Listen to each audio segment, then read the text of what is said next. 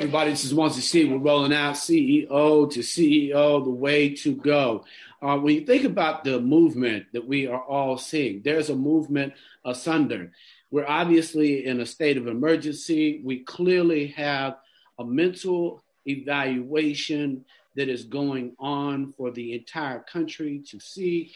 But for those of you who don't know, there is a brother of mine, a brother truly who has checked and double checked this society, one that we all need to continue to support, get behind, and love. I love him. I want us as brothers to be able to have an emotional language about what we do. More than anything, get your dome right. At the end of the day, we have to grow emotionally. We have to be able to share our pain, to have accountability partners. You know, when I listen to, and I can be proud, a brother really understand that there is something there. I know for a fact we've been able to lean into you for the last few years to understand that mental health is an issue that we have. Can you share with us, Charlamagne, why, how, and even the foundation that literally has a beautiful goal to give us some mental freedom? Yeah, Munson, thank you. Thank you for having me. And I mean, you know, the how for me is just that, I wanted to be a better human, you know, and like I knew a lot of people who, you know, were going to therapy, and it was just one of those things I would always just ask about, you know, because, you know, when somebody's really doing the work on themselves, you can see it.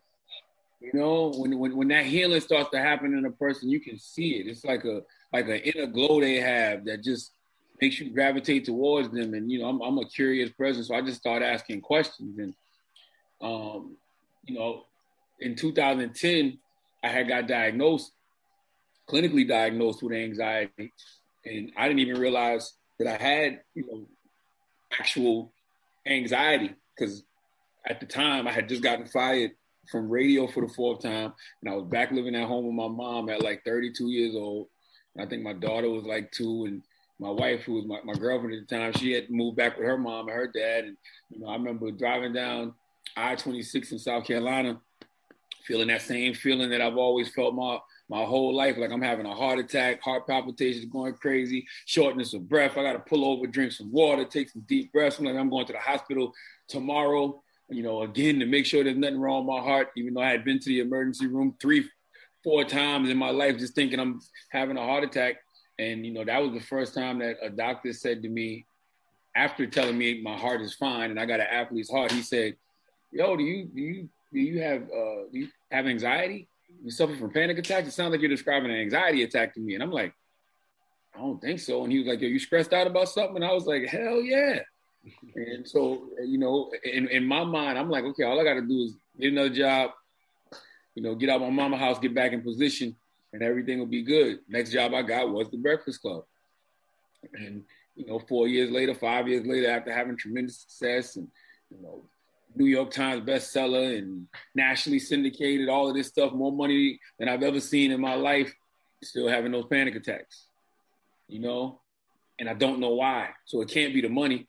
So, you know, it was just this time, it came through a moment of peace. I was on vacation and I was sitting by the pool and I was watching all my family and all my friends. And that was the first time in a long time I didn't have any anxiety, no, you know, depression, anything. Just, I felt free and light. And I was like, man, how do I feel like this all the time without having to take vacations all the time? And so I was just like, you know what? I'm gonna go to therapy. I'm gonna just start going. And that's what I did. I just started going once a week, you know, every Friday. And you know, of course, the days change, you know, over the years, but it's just like I just started to realize how much I was unpacking, you know, because, you know, when you start going to therapy, man, you start going down them rabbit holes. So you go there for one thing, you think you're going to deal with your anxiety or your bouts of depression or your PTSD. Next thing you know, you realize you got all this unhealed trauma, you know, from childhood, you know, issues with your father or whatever it may be. For me, it was my father, just different things, different layers that I was peeling back. And so, you know, I've been on that journey to healing and wholeness ever since. I think accountability and talking about an emotional ecosystem. When you think about fatherhood, abandonment, loneliness, and not knowing how to process those emotions, we mask them, we buy things, we do things with people, and we're not necessarily our best selves. We don't know how to feel about ourselves when no one's there to be accountable, explain those things. And then years pass, and we don't have a healthy practice like therapy. That's right. And so you start a foundation, but you start a foundation for mental health. Why? Well, for me, like I said, when I was going on my own journey, and as you start going on your own journey, you start to meet so many different people. Like I started to meet so many different, brothers and sisters who would come up to me and tell me, hey, I started going to therapy because of you, or my husband started going to therapy because of you, or my boyfriend started going to therapy because of you, or my brother, or my uncle, and thank you just for speaking about it. And then I started meeting, a lot of people that were already doing the work, right? So you got organizations in Philadelphia who I shout out all the time, like Black Men Heal. And, Black Men Heal, they actually provide, free therapy for Black men in Philadelphia. I read an article about them in the Philadelphia Inquirer. That's how I got put on to them. And, when I went to go reach out to them, they was already reaching out to me via DM. So I brought them on Breakfast Club, and, I funded some of their efforts, just to get some brothers some therapy. And, South Carolina State University, which is my mother's alma mater, I opened up an endowment fund for them last year. I gave them $250,000, and it was for people who were going to major in either English, because that's my mom's major, because she was an English teacher, communications, of course, because I do radio, TV, and anything in the mental health field. So I'm already donating. I donate money to Silence the Shame and all of these different organizations. So I just said to myself, man, since I'm already a conduit for people to come to, why not create a foundation so we can raise, our goal is $100 million over the next 5 years, and just keep partnering with these, different Black-led organizations and experts to, invest in mental wealth. I call it mental wealth because I really do feel like it's an investment into, your mental wealth. I think, we say health is wealth, right? So mental wealth. And our 3 pillars for the organization, the Mental Wealth Alliance, is train, teach, and treat, because we want to prepare thousands of Black people to become research and clinical service providers in psychology or social work or other related fields.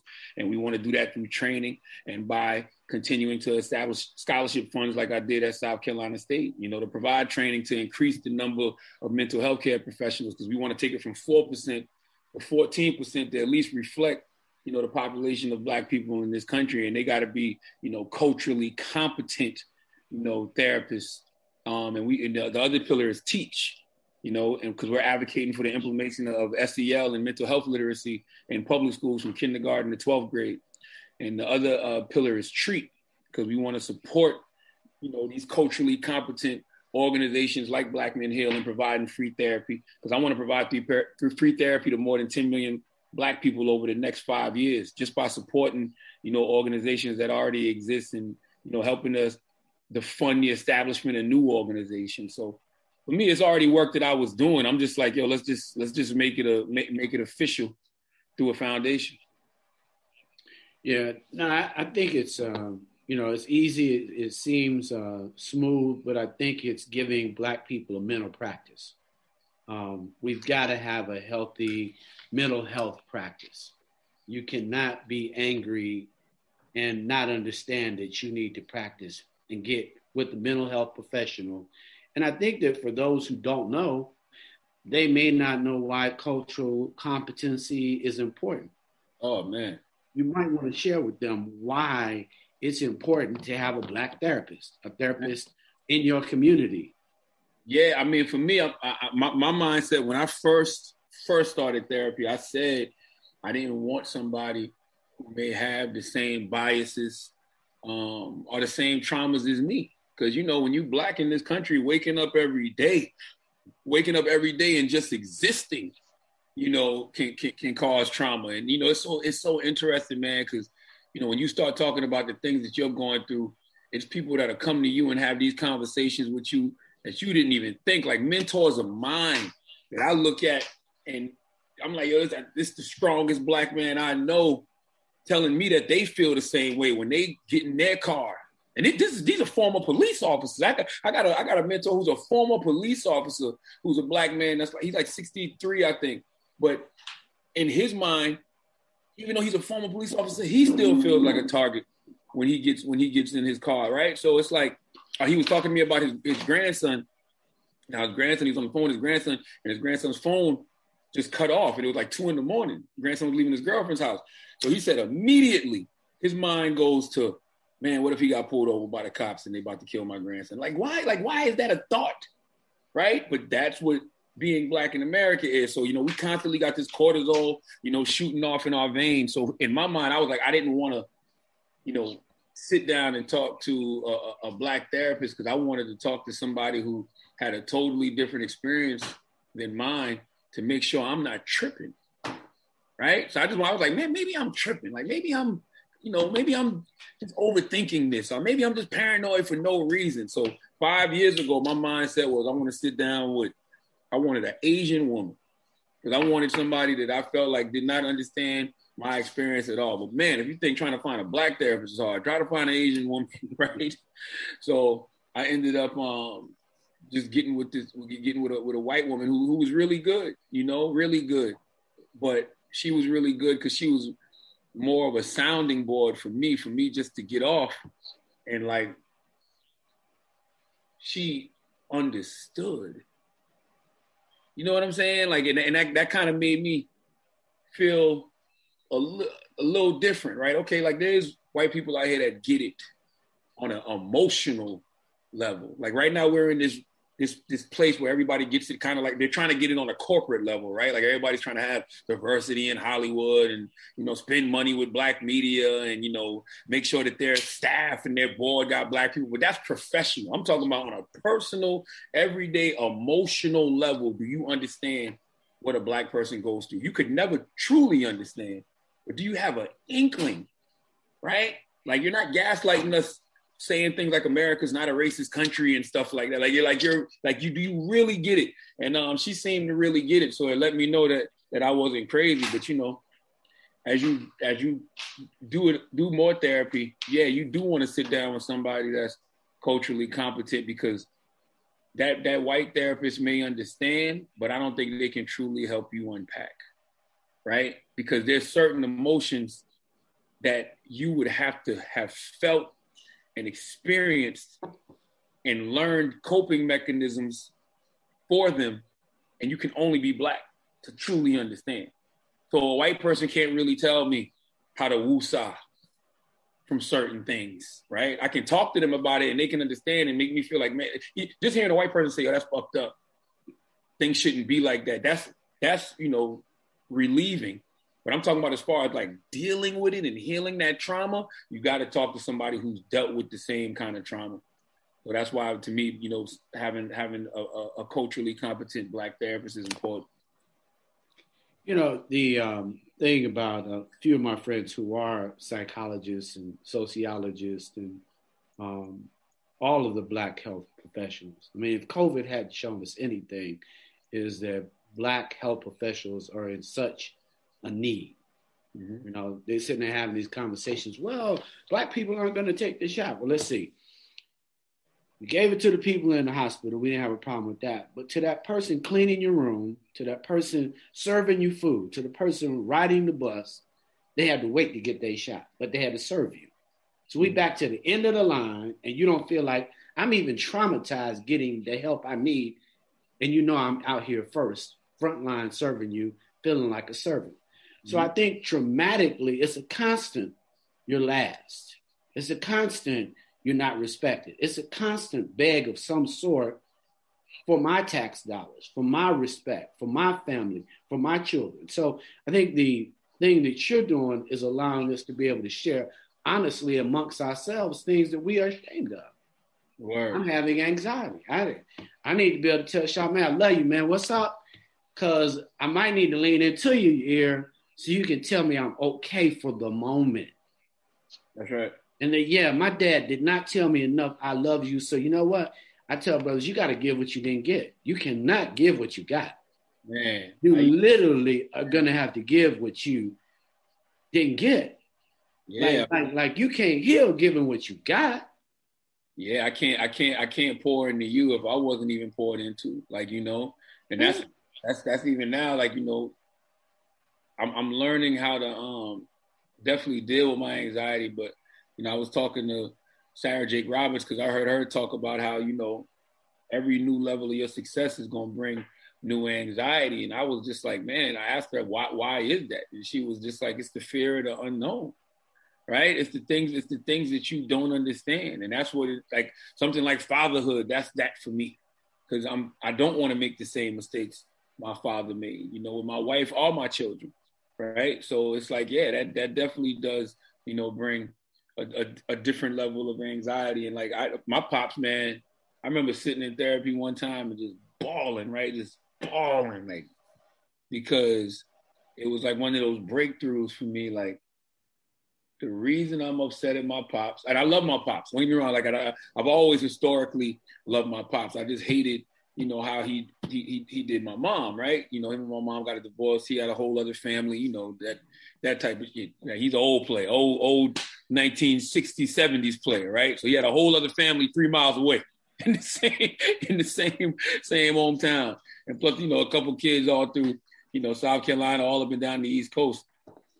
But I remember sitting in therapy bawling because I realized like he never taught me anything, right? Like he would, you know, don't get me wrong, he handed me the autobiography of Malcolm X, and you know, he gave me Message to the Black Man by Elijah Muhammad, and he would make me sit down and watch Minister Farrakhan speeches, and he would put little, you know, he would say little things here and there that I would pick up on. But I'm talking about like he would punish me for not knowing things he didn't teach me. Like I remember one time in particular, I was following him, right? I'm a new driver. I'm like 16, 17 years old. So I'm following him. I'm driving a car. He's driving in front of me. He runs the stop sign, so I run the stop sign. I'm following him. So then he pulls over to the side of the highway. I pull over to the side of the highway. He gets out. I roll the window down. He slaps the shit out of me and tells me to wake up. And I'm like, well, goddamn. You know what I'm saying? I'm following you. I remember that vividly now, but I'm following you. So I'm doing what you're doing. You ran the stop sign. I don't know how to drive. I'm 16, 17 years old. You ain't never taught me how to drive. You understand what I'm saying? Right. So it's just like he would punish me for things that, you know, he didn't necessarily teach me, and I held that against him for so long. On top of the things that, you know, I felt like he did wrong to my mom. But I mean, I love him, and what made me, you know, heal, so to speak, with that situation was realizing that he was just a man that was you know, playing with the cards he was dealt. You know what I'm saying? He was doing the best he could. That's all. Like he dealt with substance abuse. You know, he dealt with drug abuse. You know, he was dealing with his own mental health issues, which he finally told me when I started talking about mine. So I think it was 2000, let me see. When I put out Shook One, it was 2018. So yeah, it was Thanksgiving of 2018. And I had a little cousin who killed himself. He was 25 years old, and he had tried to kill himself 4 times. Like he cut his wrist, did everything, cut his wrist, shot himself in the stomach, took pills. And when he, you know, finally completed suicide, he had shot himself in the mouth, put the gun in his mouth and shot himself. And he used to always like do little odd jobs with my dad, because my dad does construction. So between that and reading my book, my dad just told me like, man, you know, I've been reading your book, man, and, you know, just seeing what happened to, you know, little cuz. He was like, yo, man, I went to therapy, you know, 2 or 3 times out of the week in my life. And I was on 10 to 12 different medications. You know what I'm saying? And like, he told me that. And when he told me that, it just put a lot in perspective, because I just started thinking about a lot of different things that I remember when I was younger, like, you know, him sleeping with his knife and his gun by his bed because he said the devil was coming to get him. That's just paranoia. That's just anxiety. You know what I'm saying? I saw him deal with a lot of these things when I was young, but I just didn't know what it was, right? And you think about that even with your grandma and stuff like that. When your grandma said, "I got to take my nerve medicine. My nerve's bad." Like that's all anxiety. So it's just like, yeah, you know, like I can't pour into people what I didn't get poured into myself. But you know, I'm learning. Well, you know, I think the other thing is for me when I'm talking to, clearly I've got a couple of brothers I talk to at least every day, if not every other day. We kind of call ourselves the accountability brothers. But literally what I do, obviously as a practice, is try not to build any new prisons. Like what you call anxiety and situations, for me, I work hard not to build any new prisons for myself. Because I put myself in prison in a minute. If I'm struggling and don't feel like the cash is where I want, I didn't meet that place, I put myself in, a shame prison. I'm feeling like, I got a year older, I may not accomplish, I got doubt on my face, it's over my spirit, I'm not feeling as good, I'm not working out, put myself in another prison. And what I learned was there was a cycle to my whole experience, that I would build prisons for myself, and they're emotional prisons. My abandonment, somebody's not in my life, that was a prison. And I had the abandonment prison. I would just build up, I'd go in there because I felt like I needed that person. And that person may not have known, or it might be a relationship with that, versus sharing emotional language. And that's what therapy did for me.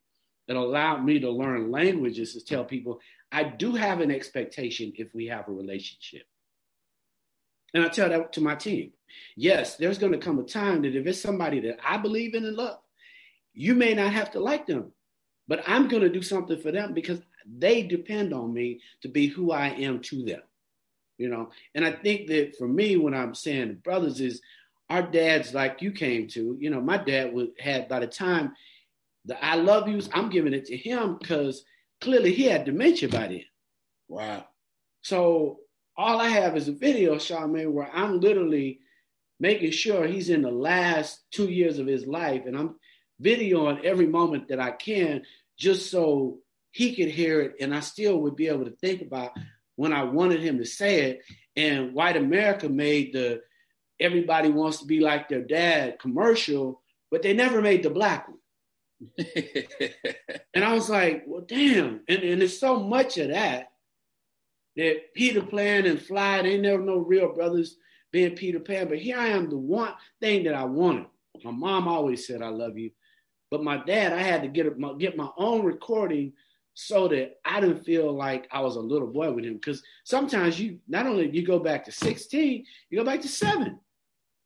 I'm trying to make sure that I'm with him saying, I love you, so that now, because he's passed, I can at least tap in and remember, you know what? We did say it to each other before we split, And so I tell brothers, I didn't take a big trip with my dad. And I felt bad thinking that all the people that I treated, out of all the people, no matter how I felt about it, I could have taken him on a big trip. And so I believe in giving what I didn't get. I believe in taking down my prisons and telling people and having accountable friends. So when I'm off, somebody say, what's going on? Because I need somebody to ask me. I'm on an emotional recovery for the rest of my life. And I got to have people who can make sure that I don't destroy me, because that's what mental health does. It will have you destroy. What you described is a young brother who literally was on a destructive path that needed rescuing. And it was full time. And it was the level of treatment that somebody had to be around the clock. Because the pain, the anxiety, the animosity, no dad, lack of respect, fear of leaving the house, the circumstances, debt, aggressiveness, misconfusion, alienated, and feeling like that as a young person, you just want to check out. Like, they really ain't got no good spots for me. That's right. I always got a bed for what's mine. I drink your product, I drink your soda, but you don't want to think about my community. That's right. You're giving all the tennis shoe names to guys that play, but you won't give no all-stars to my community, academic all-stars. Why don't you do that? Build up my community. If I'm born in a poor neighborhood, I got a predeterminant all of a sudden. That's right. The police gonna profile me when I'm in my own hood, but you knew I was born to this hood. How could society treat us like this? That's traumatic. That's right. And a lot of times, man, we become what we hate, and I always tell people, if you don't deal with your trauma gonna deal with you. And, that trauma, man, would hurt people. We end up hurting others. And the people that we end up hurting are usually the ones that look just like us, the closest ones to us. And that's the real trick, right? The real trick is that you got a white supremacist system that traumatized the hell out of Black people. And we took that trauma right back to our own communities and, started putting that trauma on each other. Because that's what energy is. Sir Isaac Newton said the law of energy is never lost or destroyed. It just merely transferred from one party to the next. So you got this group of people that's been traumatized. So now all we do is traumatize each other. That's the real, technology in it all. You have given voice to so many. You are now a publisher, state of emergency. Talk about giving voice and opportunity and how important it is, because it's not just the publishing, it's the podcast. Well, I feel like if I'm doing something that's only benefiting me, it's not big enough. I've always been the person, and I've said this throughout my life, I would rather throw assists than score points. It's little different elements I take from, my mom, my grandma, my dad, because my dad always had like a business, right? So my dad had a fish market that we all used to be in when I was young, and my dad would have like a little sugar shack, little sugar shack in the country where, you selling illegal alcohol and, frying fish and all of that type of stuff. But even my grandma, what I always saw them do was give. And my grandma would always say, manners will take you where money won't. And when I used to be around my dad, just watching him, he was the life of the party, right? Because he always had something to give. And I just always thought that was cool. I always thought that was dope. I always thought it was dope when I would see, somebody buy out the bar or somebody buy everybody. I remember one time, that's just why me and Lil Duval are probably so close. I watch him do things like this. I saw him buy everybody food in Waffle House. So I've always enjoyed just assisting people, you know what I mean? And now I have different language for it. So I call it pouring into people. But man, honestly, it just fulfills me, right? And so I've always, my job is platform. So I've always had a radio show, and now you do podcasts and you do TV. And it's like, for me, if I can provide, somebody the opportunity to lift up whatever they're doing, I'm going to do it. And, I just been blessed. Thank God I've been blessed to have success in certain fields, right? So when you talk about the publishing aspect of it, I put out 2 books. My first book, Black Privilege, was a New York Times bestseller. It was on the bestsellers list for 8-10 weeks or something like that. I think longer. I don't even remember now, but it sold a lot of copies, right? My second book, Shook One, it sold a lot of copies, and some people say it started a conversation about, mental health in the Black community. And then with the Breakfast Club and my podcast, other authors that come on the show, when they come on the show, they see their books get a bump. So these book publishing companies, they take note of all of that. They see all of that. They're like, well, wow, this guy, he sells his own books. He can help other people sell his books. So when it came time for me to, get a third book deal, yeah, I could have took a big ass check. I could have got a big, super huge check, right? Just for me. But it's like, nah, how about I take less money and say, hey man, I want a book imprint. A book imprint? Yeah, I want to be able to publish Black voices like myself. I want to create safe spaces, for these so-called unsafe voices. You know what I mean? I want to tell these Black stories. I want to help these people who are telling these unique Black stories. I want to be able to help them get their stories out. And, Simon and Schuster, they've been great partners with me since my first book, Black Privilege. So they was absolutely positively with it, right? So it's just like, people see all of this stuff now, like, because I think we announced it. The book imprint happened we launched it last October, but, Tamika Mallory's book just came out this May 11th.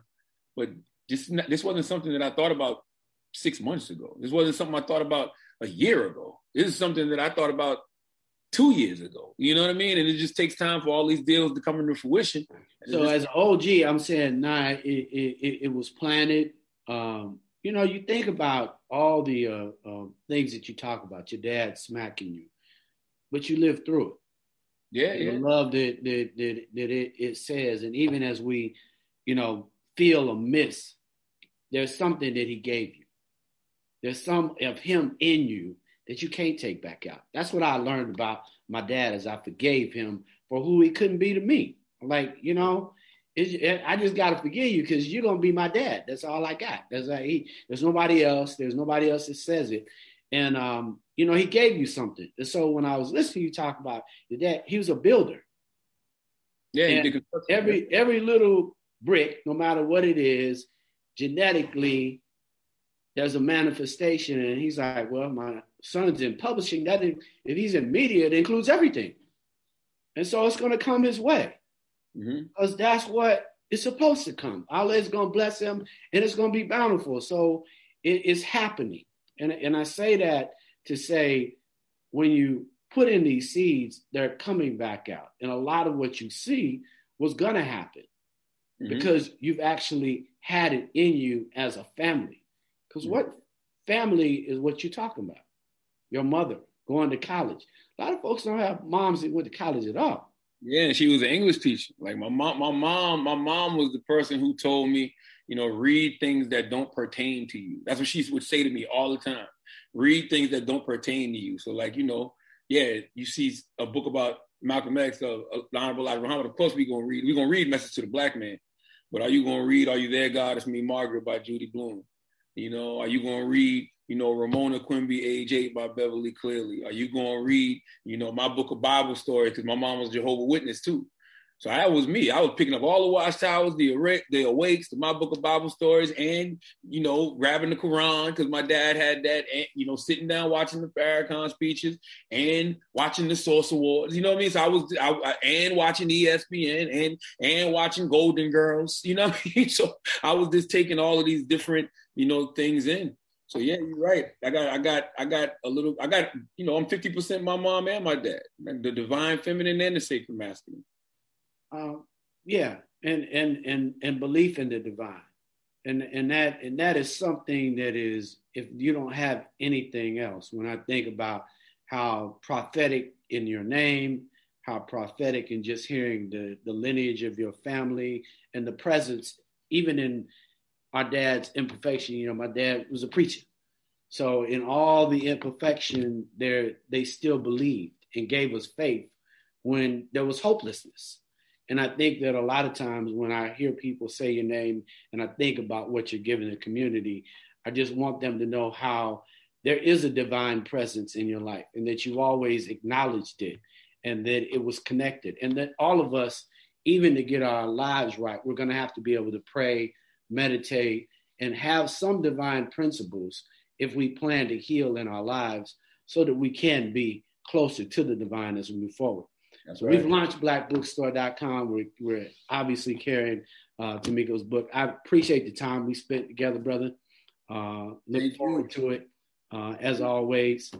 And please, I want everybody, to go out there and get Tamika's book, man. State of Emergency, How to Win in the Country We Build. It's available everywhere that you buy books now. That's right. And blackbookstore.com and any other provider. But support some Black bookstores. So for me, I want us to make sure that we keep our currency close. Charlamagne Tha God, Munson Steed, rolling out. Much love, my brother. Munson, thank you, King. Peace. Peace.